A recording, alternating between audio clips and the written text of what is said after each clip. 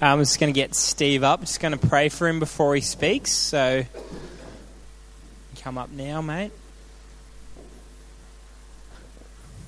Lord Jesus, we just thank you for Steve, and thank you for the word you've placed in his heart. He's come to share, and we just thank you for the preparation you've been doing in his life. We just pray now that you speak powerfully through him.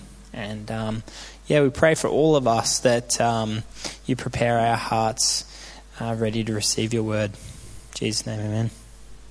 Amen.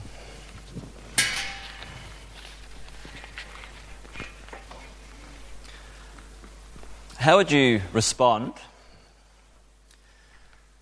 if yourself or someone near to you went to the doctors and was diagnosed with terminal cancer? How would you respond if you or someone near to you has a mental illness or some sort of physical infirmity that just won't go away? How would you respond if yourself or someone near to you has had your character assassinated? How would you respond with yourself or someone near to you that has an emotional pain that just never seems to go away? That gnawing sense of sadness that seems to linger on day after day. How would you respond if the Lord has given you children that have disabilities or infirmities of some kind, and as parents it becomes very difficult to deal with? Now, in these moments, because of all the scenarios I mentioned are not directly linked to the cause of sin in our own lives, there's a tendency for us to say, does God care? Or where is God in this situation, in my friend's situation? And what I want to do tonight is, I know some of us may be having adversity now. Some of us have faced adversity. But most of us are going to come across adversity in the future. And I want to arm us through the book of Job how we can deal with adversity in our lives. So if you'd like to turn to Job,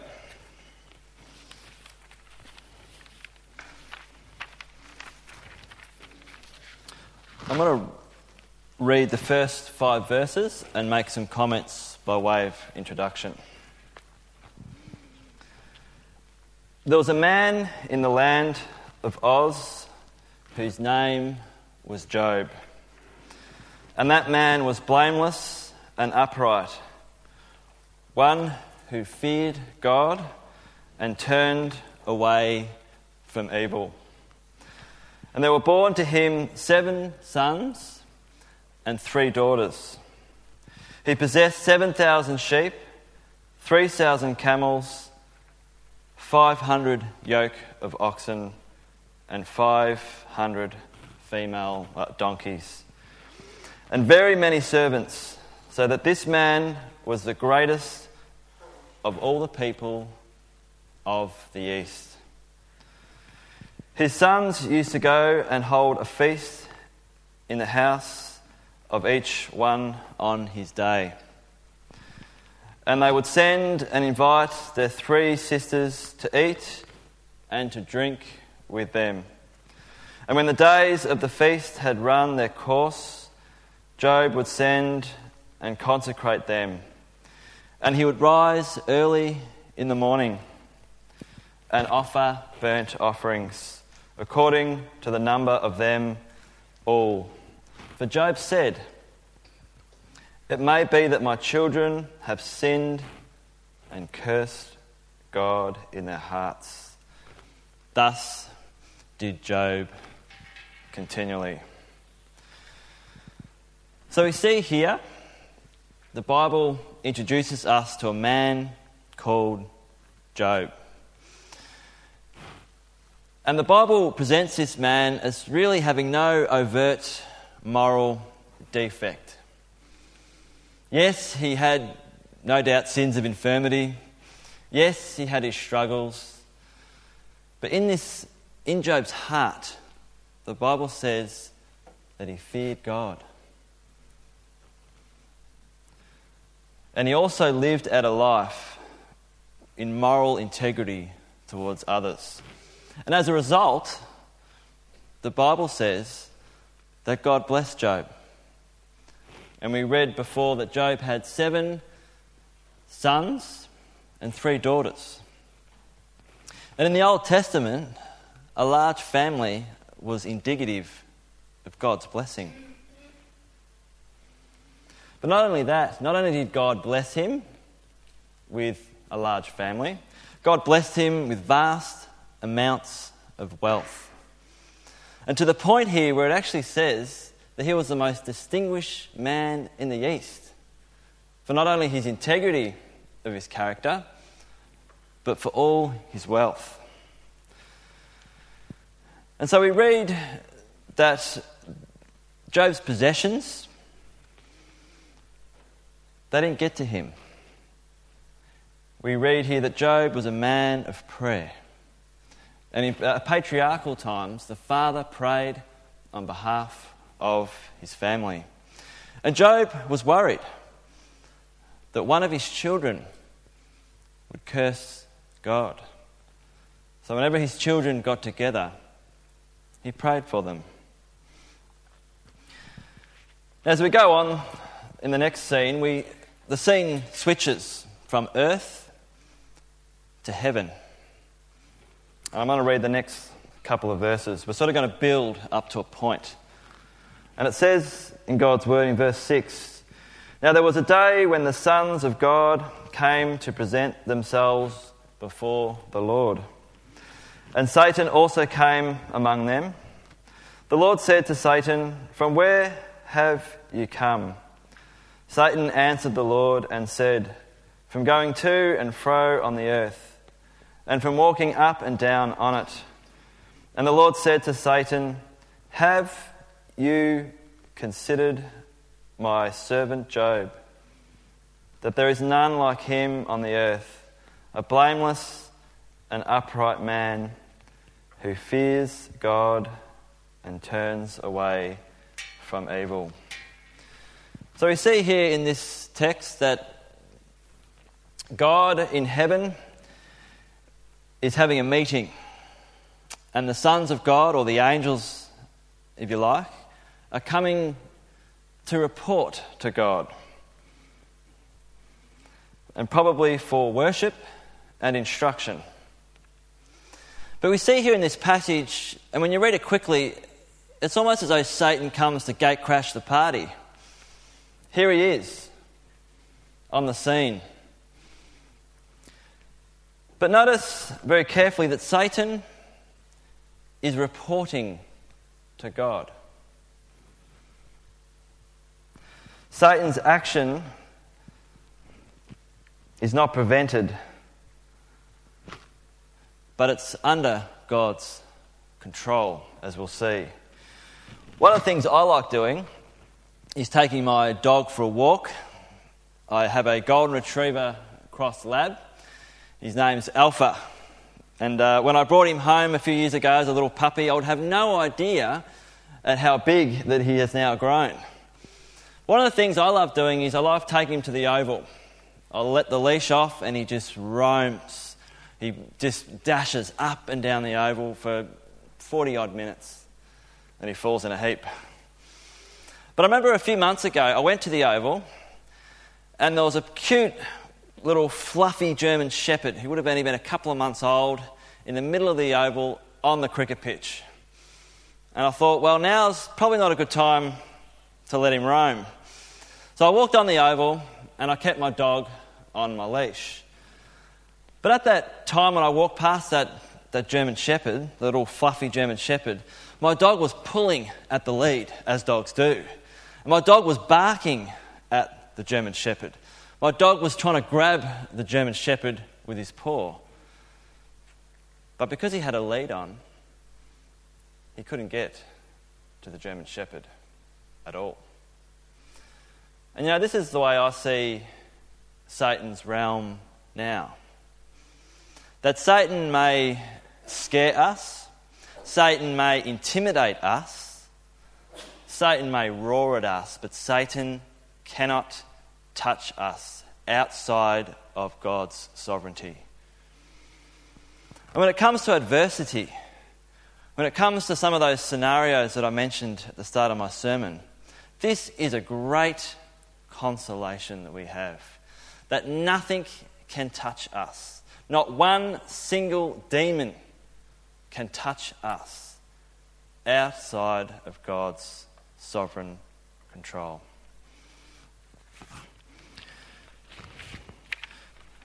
And we read on, verses 9 to 12. It says, "Then Satan answered the Lord and said, 'Does Job fear God for no reason? Have you not put a hedge around him and his house and all that he has on every side? You have blessed the work of his hands, and his possessions have increased in the land. But stretch out your hand and touch all that he has, and he will curse you to your face.' And the Lord said to Satan, 'Behold, all that he has is in your hand. Only against him do not stretch out your hand.' So Satan went out from the presence of the Lord." So we get a couple of interesting insights from the text we just read. Firstly, we see Satan is accusing Job of serving God for wrong motives. He's saying essentially, hey, Job's just serving you because of what he's getting out of you. Job's just serving you because of all the abundant blessings that he's giving you. He's essentially charging Job of self-centeredness. And I think it's not the point of my sermon, but I think it's helpful for us at this time to take stock of our motives. What is driving us? What is the fuel in our tank that is driving us in all that we do? Because our motives are never neutral. And we're going to see with Job, because his motives were pure, that was going to hold him up when the time of testing came. And we see something else in what we read, and that is that God had put a hedge around Job's possessions, so Satan couldn't get to him, couldn't get to his possessions. And Satan essentially is saying to God, take away that hedge, and because Job serves you for selfish motives, Job will curse you to your face. Whether it's in his heart, whether it's in his actions, or whether it's verbally, Job will curse you to your face. So let's see what happens when, under God's permission, Satan takes away this hedge. And remember that Satan wasn't allowed at this point to touch Job. And this is really the heart and core of my sermon. Let's see what happens. Remember, Satan cannot touch Job's person, but he can do anything else he likes. Let us read on. We'll read verses 13 to 15. It says, "Now there was a day when his sons and daughters were eating and drinking wine in their eldest brother's house. And there came a messenger to Job and said, 'The oxen were ploughing and the donkeys feeding beside them, and the Sabaeans fell upon them and took them and struck down the servants with the edge of the sword. And I alone have escaped to tell you.'" So we see here the Sabaeans carry off all of Job's oxen and asses, and they slay his servants with the sword. But notice what else happens. It says, while he was yet speaking, there came another and said, "The fire of God fell upon heaven and burned up the sheep and the servants and consumed them. And I alone have escaped to tell you."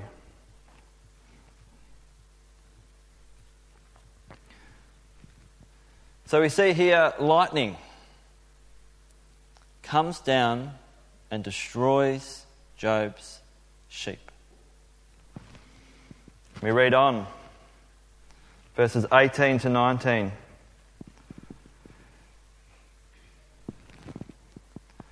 Verses 17. It says, "While he was yet speaking, there came another and said, 'The Chaldeans formed 3 groups and made a raid on the camels, and took them and struck down the servants with the edge of the sword.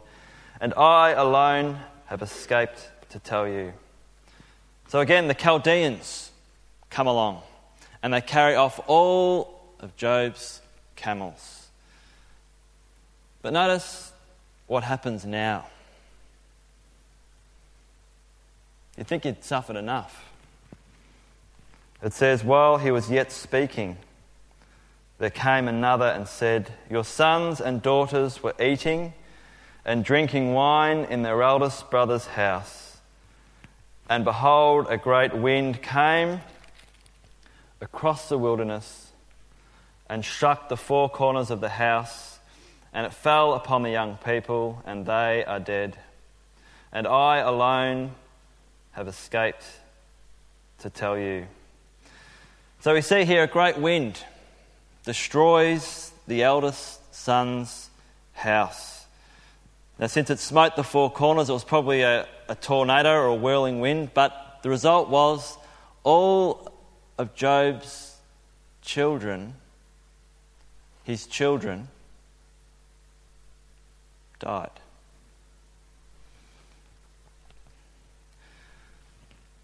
Now, I want you to notice something.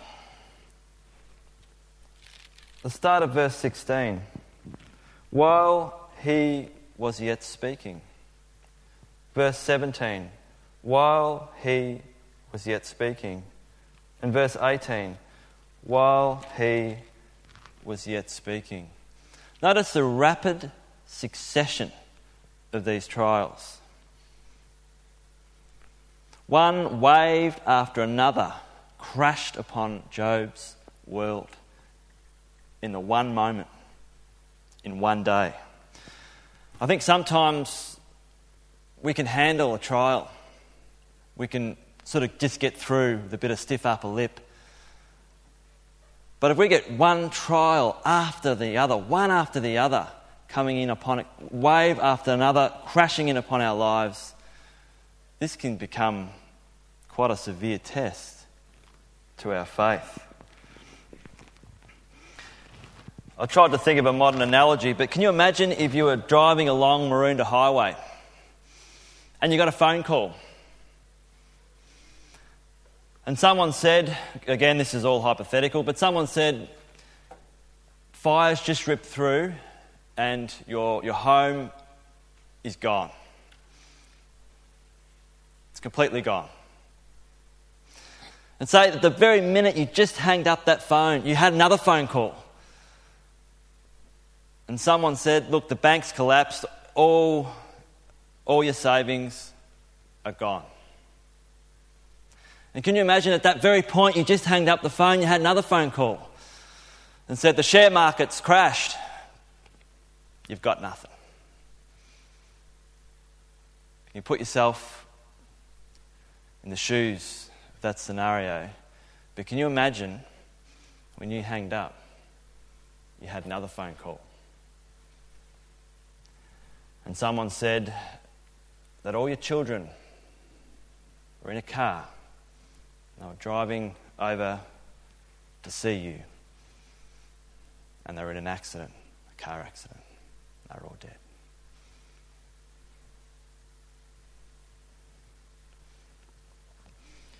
How would you respond in that scenario?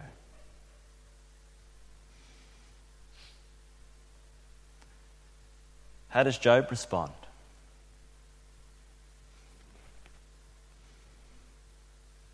Well, I want to make an interesting observation, and we'll read how Job responds, and I'll make several comments. So this is Job's response to everything that we've just looked at. It says this: Then Job arose and tore his robe and shaved his head and fell on the ground and worshipped. Notice the reaction of Job. Notice he manifests his deep sorrow. And this is really, I've only got 2 points for this sermon. And the first thing, the take-home lesson that I want us to have entrenched in our minds is that when adversity strikes our lives, like it did Job's, firstly, we are to feel the pain.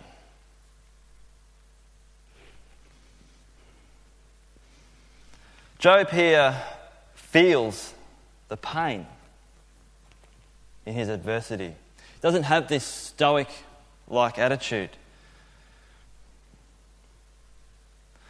And sometimes as Christians, we can have a little place for tears when adversity comes in our lives. Sometimes it's all about the head knowledge and the outward behaviour. But when adversity comes, how we feel and our heartfelt emotion is very important, that we feel that and express it. Is this not what we read in the Psalms? David was constantly fleeing from Saul. In many of the Psalms he wrote. And you read the Psalms and David is introspective. He is telling us how he feels. And when you read the Psalms, they go from one emotional level to another. So it behoves us, when we are going through adversity, like Job, we are to feel the pain. Now, after I wrote this sermon,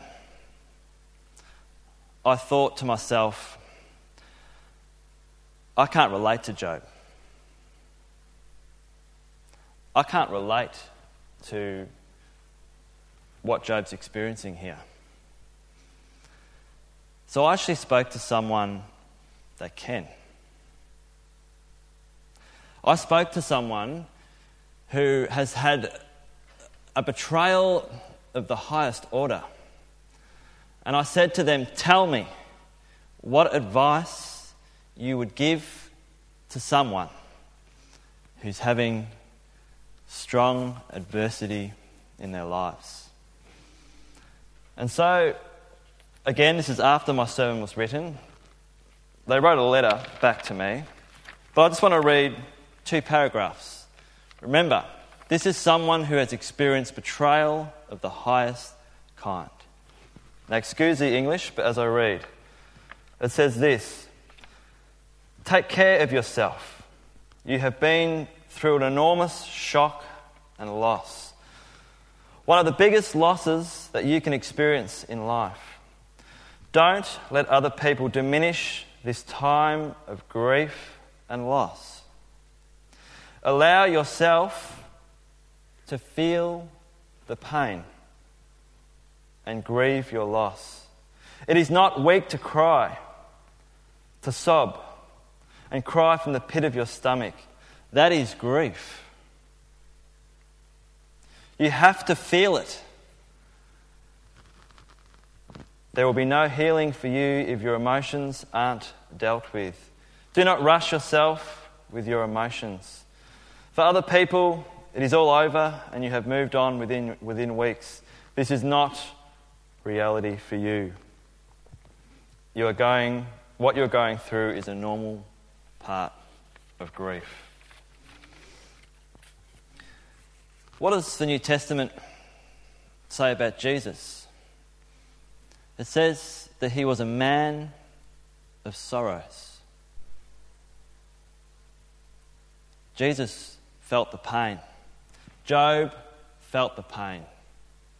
This woman that I'm talking about, she felt the pain, is still feeling the pain. And what I want to encourage you is that when adversity comes into your life, if it is not already in your life, don't be in denial. Don't just push it away. You need to, like David in the Psalms, feel the pain, express the pain, and pour out your heart unto God. And I say that because of our stiff British upper lip heritage, this isn't necessarily something that's common. And this is important for us. But notice Job not only felt the pain, notice what else he does or expresses. And the question is, what stops Job's emotions spiralling out of control? What stops your emotions spiralling out of control when adversity strikes your life?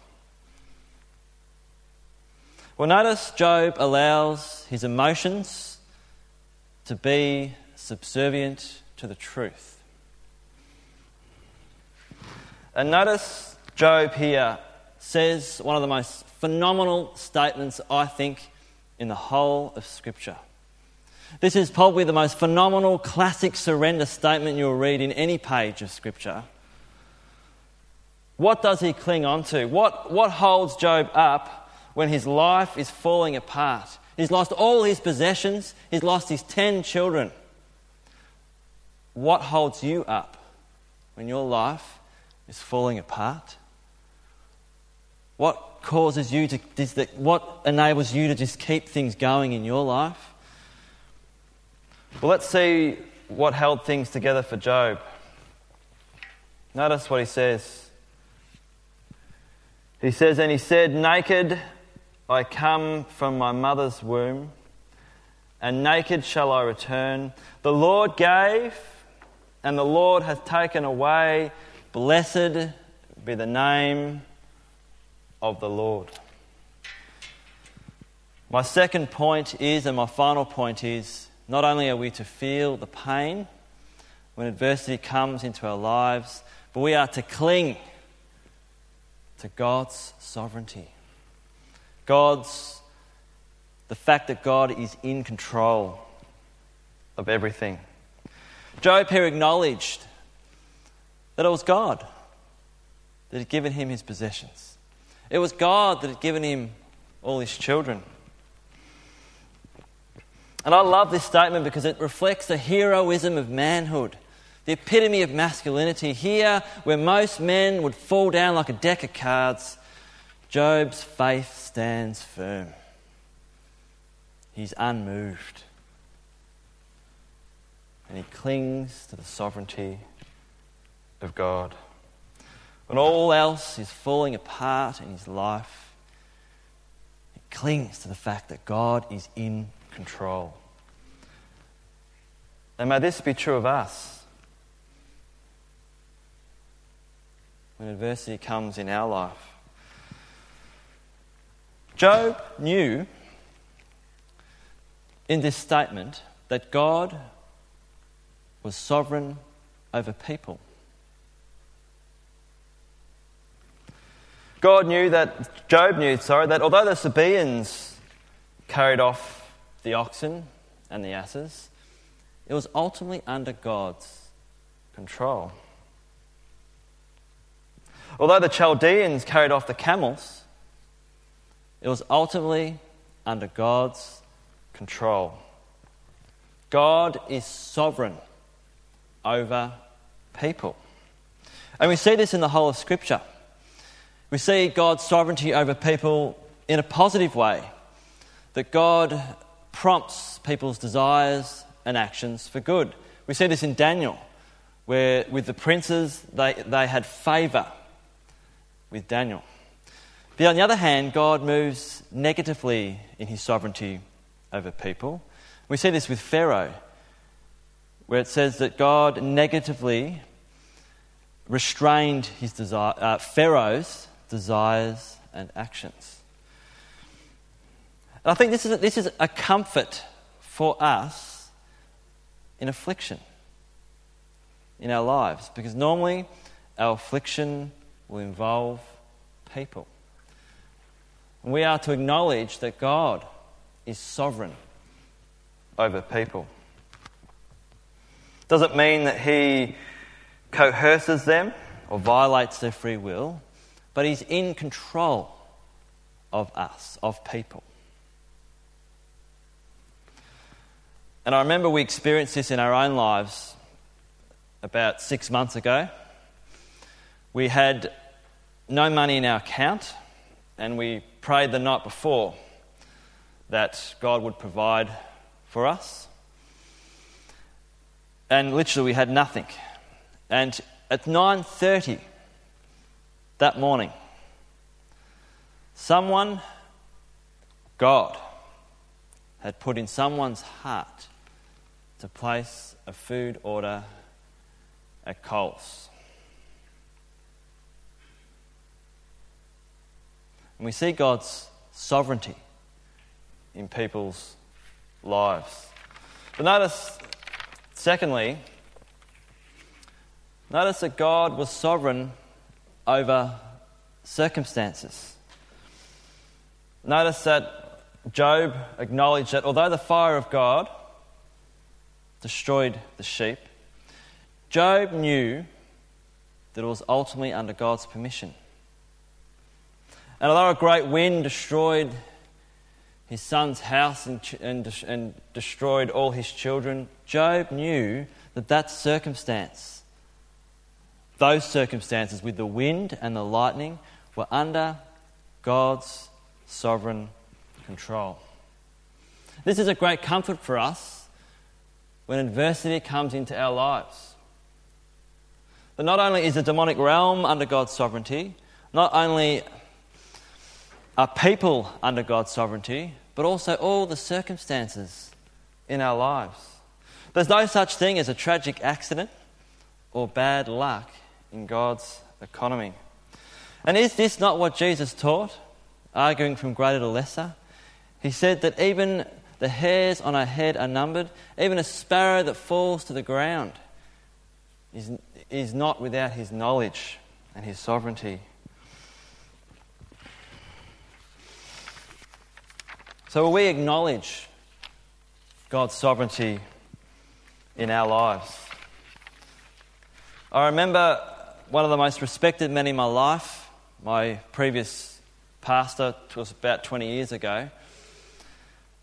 I remember 2 weeks before he died, he came to the funeral for my grandmother, which was a miracle in itself. This man was in a very frail condition, very emaciated in his body. But on that day, I remember him he asked me to lean down, and he spoke into my ear and he said, "Just want you to say, live for Jesus. Live for Jesus." And this man, he shined for Christ in his adversity. And I remember asking his wife, what held him up? Like this guy who's at death's row. What made him so joyful and peaceful in those last few weeks and months of his life? And she said to me that something he would say over and over again is that the Christian life unfolds like the backside of a tapestry. He'd say this over and over and over again. And what he means is that although on the back of the tapestry, I'm sure you would have all seen one, there is a jumble of thread. It is tangled, it is knotted, it is frayed, seemingly random. Seemingly no order. But on the other side of that tapestry is an astonishing piece of art with all the patterns, all the textures, all the colours. And I want to bring that illustration into our world. Because it's true that because God is sovereign, He is working on the fabric of our lives. He was working on the fabric of Job's life. And Job, remember, didn't see the heavenly scene. But I want to say this, that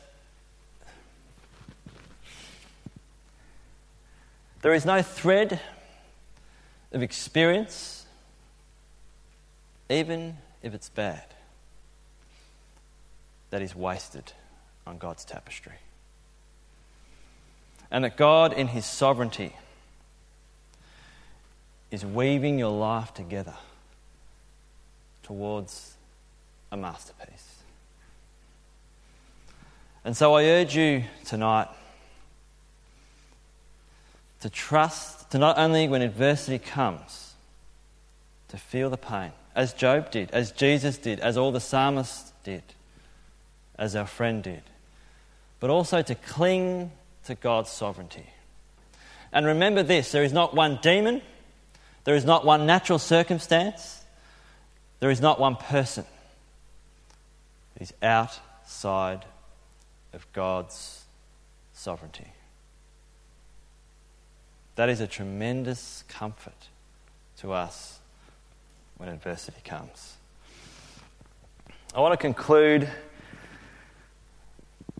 by telling you of a friend who I spoke to recently, who spent 2 weeks working at a specialist unit that dealt with post-traumatic stress, particularly with army officers and policemen.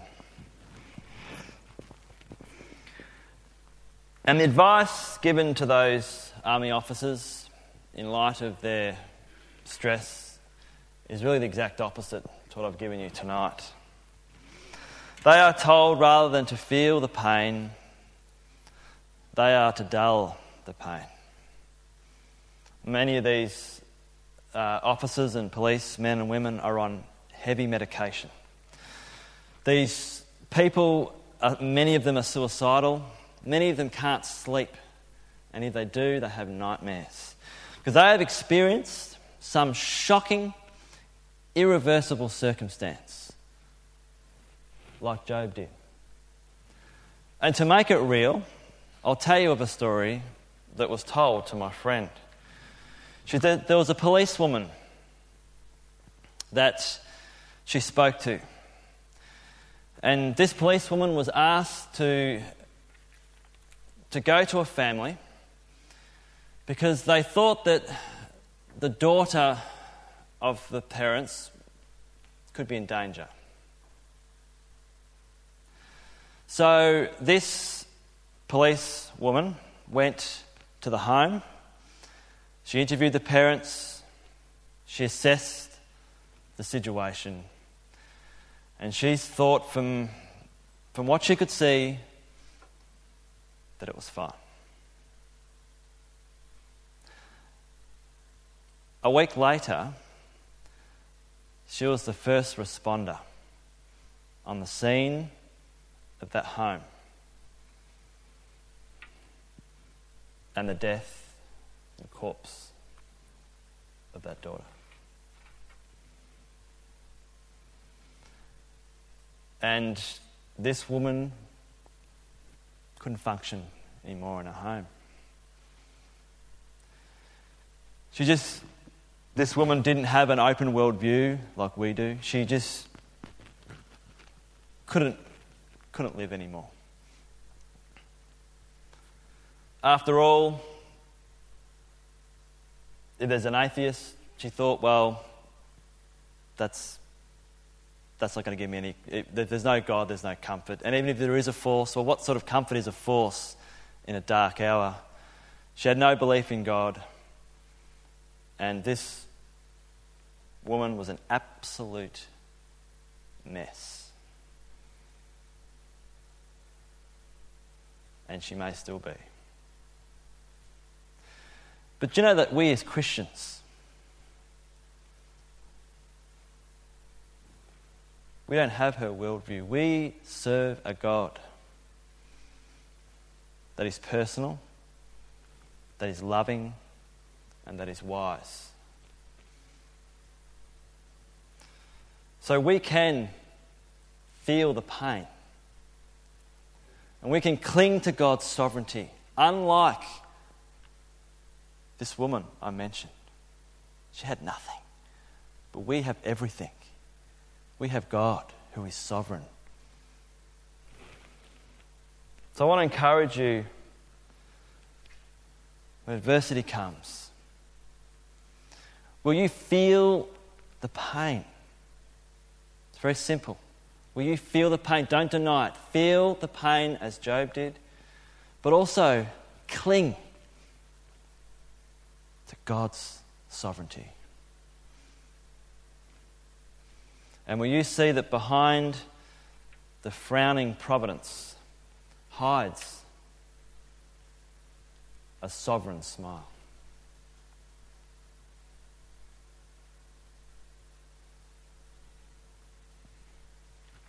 Let's pray.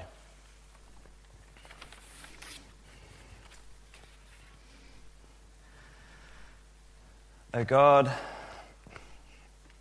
O Lord, I pray, Lord, may your Holy Spirit move now in our hearts. Lord, prepare us as a church, Lord, for adversity. It is inevitable. And in light of recent parliamentarian discussions, it may come upon us more quickly than what we think. So, Lord, we pray that you would help us. Lord, we all suffer adversity in different degrees, different places, in different ways. Lord, I pray that you would entrench, even write with an iron pen on the hearts of each one of us tonight, to feel the pain and to cling to your sovereignty, no matter what happens in this life. Oh God, I pray that those words would not fall to the ground. God, I pray, help us again. Help us, each one of us, when adversity has come or will come, to feel the pain and to cling to your sovereignty. Amen.